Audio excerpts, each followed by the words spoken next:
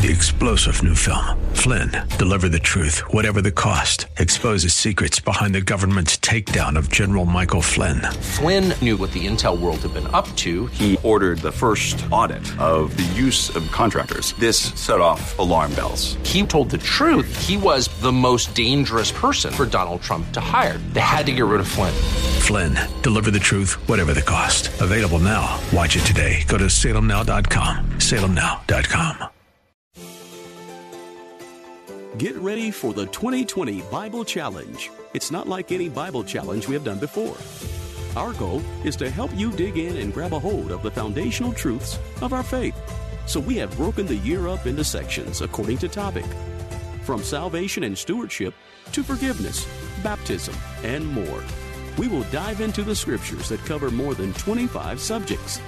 Visit GraceBibleChallenge.com. That's GraceBibleChallenge.com to sign up and join the 2020 Bible Challenge. Go beyond just reading. Strengthen your knowledge and deepen your understanding of God's Word with in-depth studies on what the Bible says about these essential spiritual truths. To sign up and join the 2020 Bible Challenge, go to GraceBibleChallenge.com today. That's GraceBibleChallenge.com. And get ready to grow in God's Word.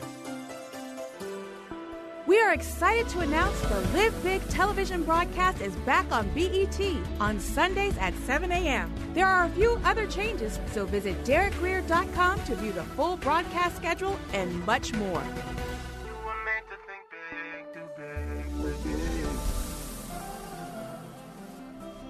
Tomorrow can be bigger. Just grow, let the word overflow, yeah. Live a life bigger than yourself. You're created for greatness. Live a life bigger than yourself. Live big. Welcome to Live Big with Dr. Derek Grier. We're glad you decided to join us today.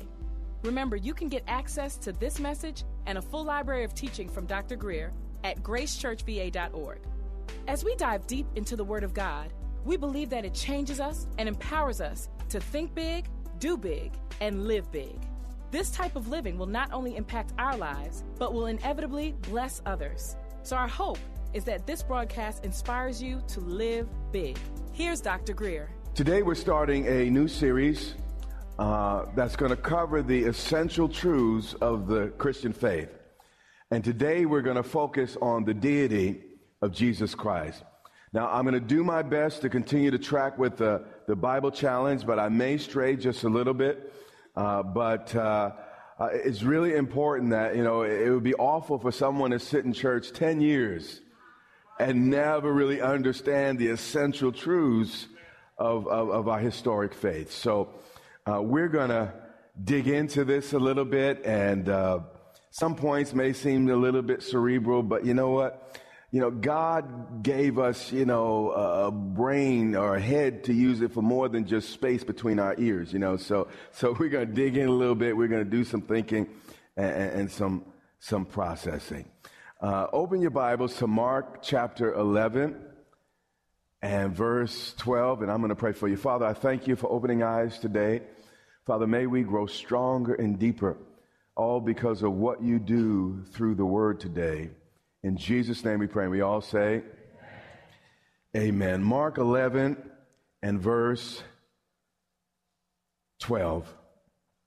Now the next day, this was the Monday of Passion Week, when they had come out of Bethany, which was a town about 2 miles outside of Jerusalem. It was the final stop on the way, actually, from Jericho to Jerusalem.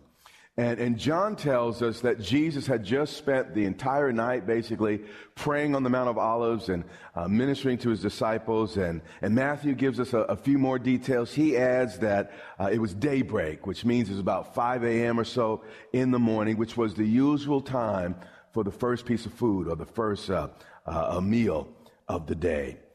And the Bible says he was what? Hungry.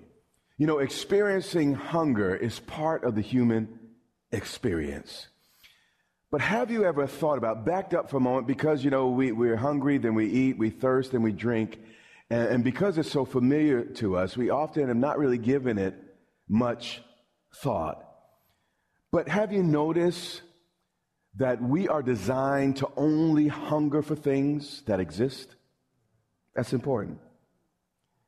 A baby cries for food without ever taking a class because he knows or she knows that it exists.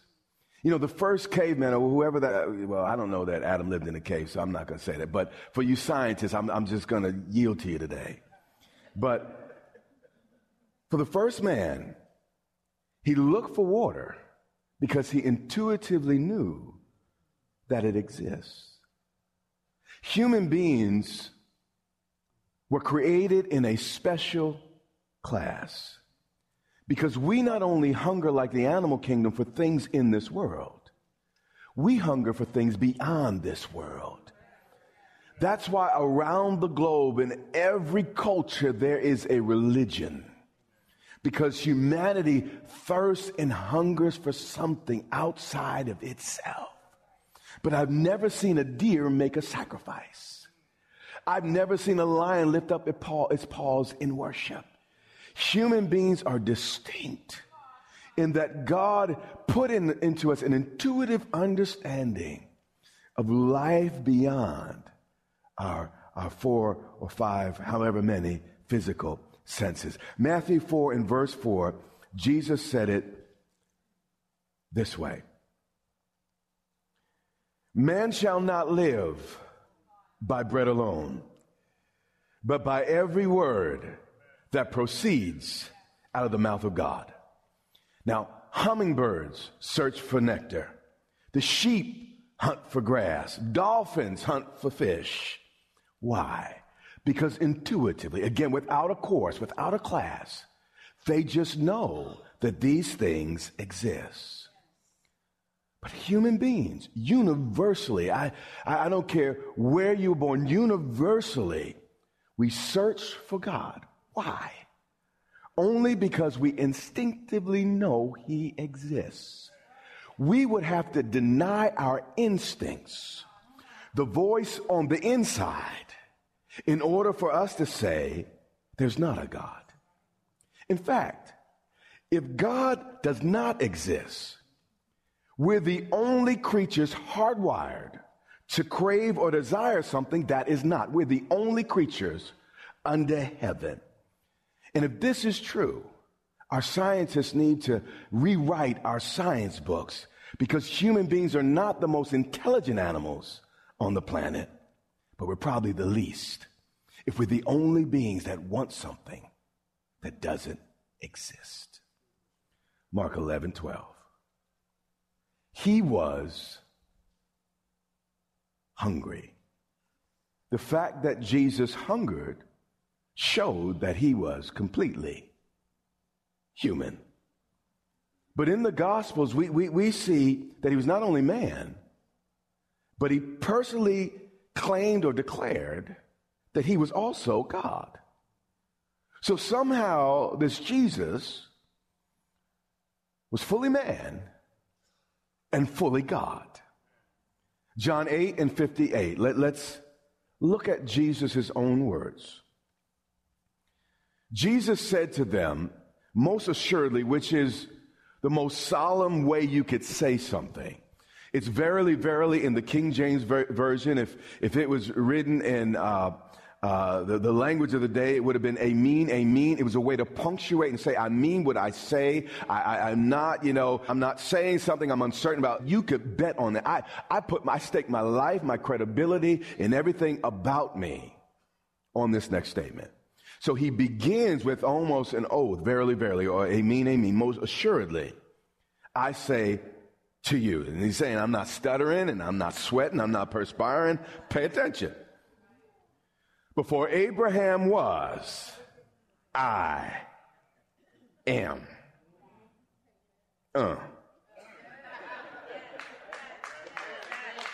So here's a fella that looked about 30 years old.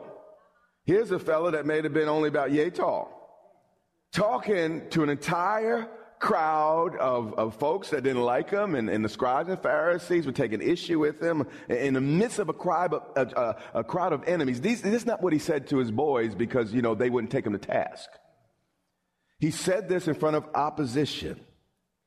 And he was saying that I am older than a man that lived 2,000 years prior, Abraham. He said, before Abraham was, I am. And then on top of the fact that he said he's older than Abraham, he called himself the sacred name. That name that was too sacred for Jews to even speak without first washing their hands. And then they wouldn't even utter the name unless they were reading it in the Torah itself or were engaged in prayer. In front of the crowd of opposition, he called himself the I Am, which is the self-revelatory word that God used of himself in the burning bush. This statement was profound and remarkable. Talk about audacity. Jesus certainly had it. Verse 59. Then they took stones to throw at him. Why? Because they understood exactly what Jesus was saying. You see, under the law, Jesus or no human being could ever falsely say they were Jehovah and at the same time still be a good man or at least a prophet, unless it were true. To borrow from C.S. Lewis, you probably heard this quote, either stone him or embrace him, but don't patronize him, calling him some great human teacher like, Plato, Socrates, Buddha, or what have you. He's not left that open to any of us, and he never intended to. Stay with me. They took up stones to throw him because they understood what he was saying. They thought it was blasphemous for a man to say he's God. But Jesus hid himself. He blended in with the crowd, which is just amazing, and walked away. And he went out of the temple unperceived, going through the midst of them, and so he passed by. The humility of God is absolutely amazing. God lowered himself to the point that he became so ordinary that he could blend into a crowd and no one know him out of the rest of them. Surely if I was God become a man, I'd be the tallest. I'd be the most buffest. I don't know if that's a word. Light would shine out of my face. Music would play as I walk. You know what I'm saying? I mean, manly colognes would wasp in the air as I passed you by.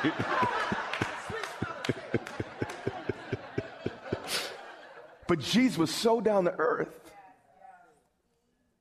he fit in. Mark 11:12. He was hungry. The miracle of 2,000 years ago, incarnation, was not that Jesus became divine. That's not what happened. It was that deity became mortal. He was not God minus some part of his deity. I have a little illustration I want to show you on the screen. It's on the back there. Now, some people say the triunity of God, is it okay, a little Bible study? We'll get right back. Is a logical contradiction. Well, it's very difficult, by the way, to put something eternal into spatial terms.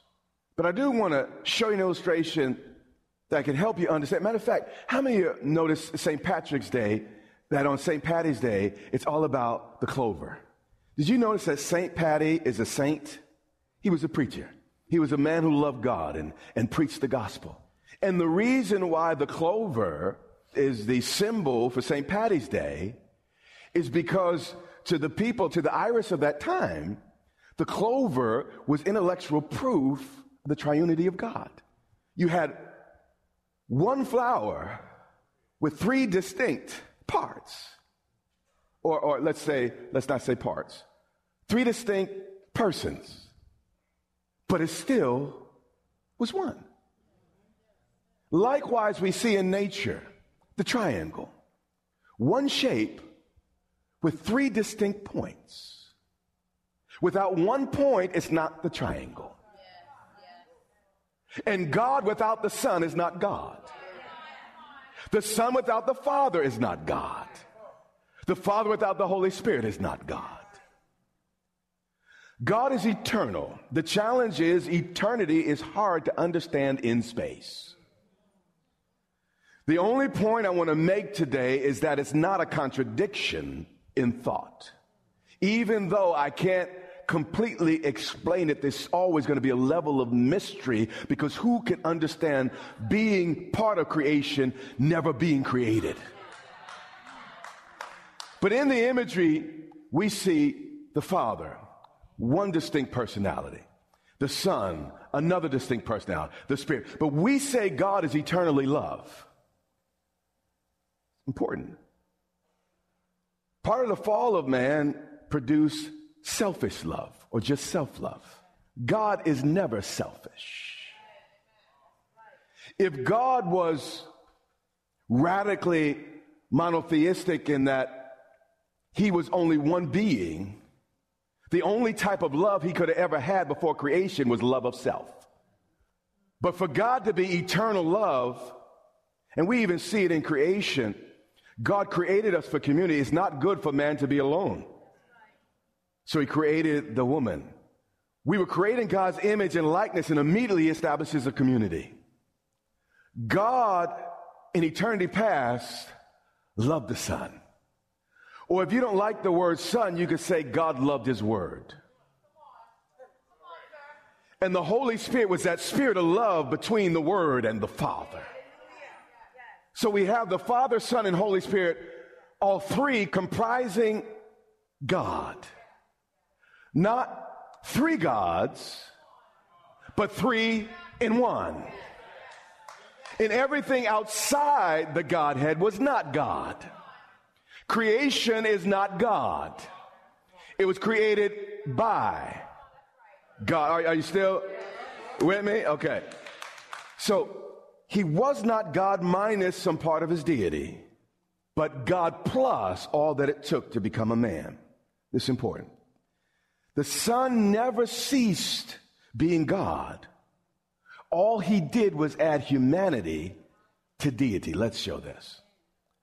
All right. So God is still God, but something happened in only Jesus. Not with the Father, not with the Spirit. He did not subtract, he did not become less God, but he added humanity. God so loved us that he became one of us. His love is absolutely amazing. The Bible says, this is what's amazing, he's God. But he became a man. And he was hungry. God was not content loving us from a distance. So he chose to experience everything it means to be human in the most personal and even irreversible possible way. The Son of God became man to enable men to become sons and daughters of God. Hebrews 4:15 digs in. For we do not have a high priest who cannot sympathize with our weaknesses. We don't worship a far away, distant God. The opposite. God became one of us to save all of us. That's what God does. But was in all points tempted as we are, yet without sin. This was like God tying both his hands and his feet behind his back and saying to the devil, it'd be way too easy for me to just defeat you as God, because I just blink, man, you're out of here. So what I'm going to do is I am going to subordinate myself and become a man and defeat you as a human. St. Augustine said it best. God judged it better to bring evil out of good than never let evil exist. I might not like it, but I trust his judgment. Verse 13 of Mark 11.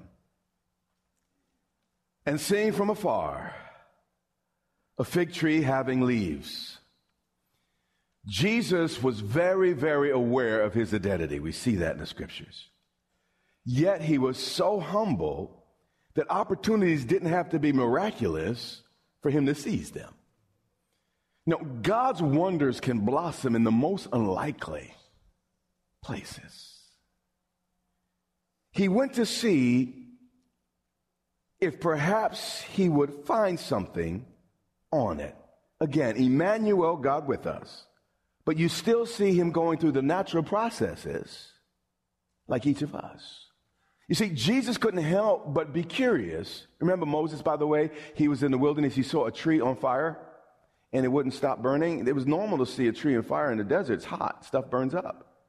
But this thing kept burning. He's like, it's been 10 minutes, 15. That tree is still on fire. He had to go look at it. And this says something of Moses' mind and his intellect. He paid attention to things. Likewise, Jesus was nobody's dummy. He noticed this thing and he's like, well, you know what? This tree is full of leaves, but it's not the season for fruit. So he had to take a closer look, and he uses it as an illustration to his disciples. He said, when he came to it, he found nothing but the big old green leaves, for it was not the season for what? Figs. Now, no one would have expected fruit this time of year, except for the leaves indicating otherwise. This is important. Jesus was not so much upset with the lack of fruit. He was upset with the tree pretending to be something it was not. That's what I learned. I'm learning to be myself because everybody else is taken. So I'm not pretending to be you. Him, her. No. I'm going to do me. She said, you don't like it, close your eyes. Okay. In response, Jesus said to it, let no one eat fruit from you again. It's important. This is the only destructive miracle in Jesus' entire ministry. So we need to pay attention. If we want to learn what rubs Jesus the wrong way, we might want to pay attention to this particular narrative. So obviously here, the tree represents something larger than itself. And what we learn here is God has far more patience with the sinner that's a little bit rough around the edges than the well-polished hypocrite.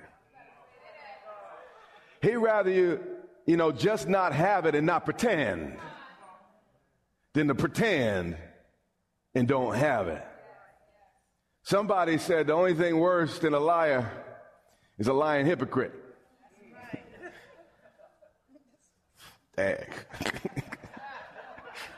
But Jesus don't like that. He didn't get mad at the woman caught in the act of adultery. He got mad, though, with the Pharisees and Sadducees, called them whitewashed sepulchres, called them snakes, called them names. You've been listening to Live Big with Dr. Derek Grier, the radio broadcast ministry of Grace Church in Dumfries, Virginia. It is our sincere prayer that you were blessed and empowered to live big. Listen to this message and much more from Dr. Grier for free at gracechurchva.org. We also invite you to join Dr. Grier and the Grace Church family here in Dumfries, Virginia, not far from Quantico Marine Base. We would love to meet you and have you join us for worship, teaching, and fellowship every Sunday and Wednesday. Get directions, service times, and much more at gracechurchva.org. That's our time for today. Join us weekdays at this time for the teaching ministry of Dr. Derek Grier. And remember, until next time, live big.